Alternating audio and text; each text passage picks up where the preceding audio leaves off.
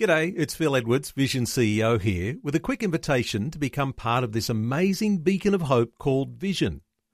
Together we can put our love into action to help people of all kinds build or rebuild their lives on the truth of God.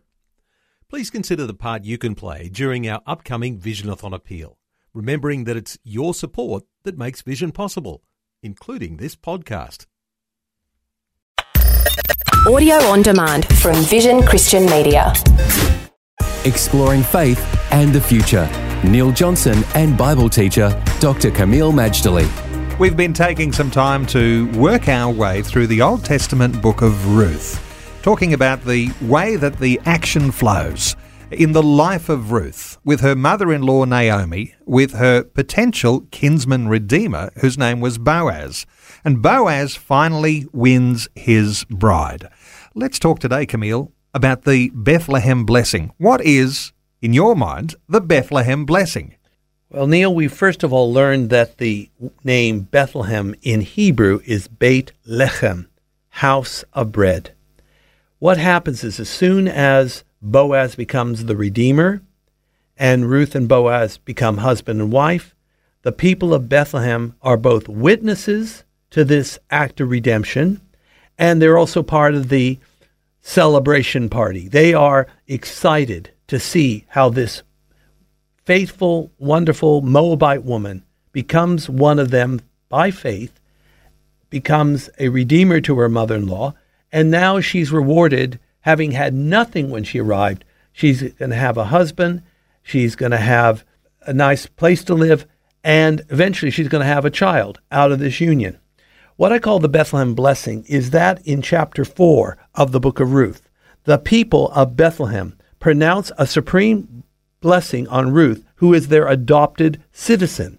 First of all, they say, may Ruth be like Rachel and Leah. Who are Rachel and Leah? The wives of Jacob. They built the house of Israel. In fact, they are the mothers of the 12 tribes, even of those children born to their handmaidens. In other words, Rachel and Leah are the matriarchs, just like Abraham, Isaac, and Jacob are the patriarchs, meaning the fathers. Let's face it, you can't have patriarchs, Neil, unless you have matriarchs. You can't clap with one hand. In this case, Jacob takes the two sisters, Rachel and Leah. These two women, along with their two handmaidens, Zilpah and Bilhah, give birth to the 12 tribes. So they are blessing Ruth that she will be like Rachel and Leah. And this is wonderful.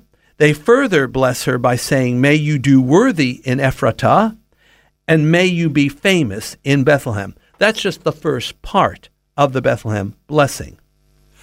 And we want to move on to the second part of the Bethlehem blessing, because Bethlehem, we all know, is the birthplace of Jesus. And what we have coming ahead of us is this lineage that leads to the Redeemer, who is Jesus Christ. The second part of the Bethlehem blessing is the people of Bethlehem say, may you be like the matriarchs, and may you be like Tamar, who bore Pharez to Judah. Now, this is rather an interesting twist. The matriarchs we understand. They're the mothers of the 12 tribes. But Tamar, if you know the story of Tamar in Genesis 38, it reads like a veritable soap opera. But Tamar is not condemned, but apparently she is honored. The story in short, Judah, who's the leader of the 12 tribes, he has 3 sons, 2 of them die. Tamar is the wife of both. She needs to have a redeemer.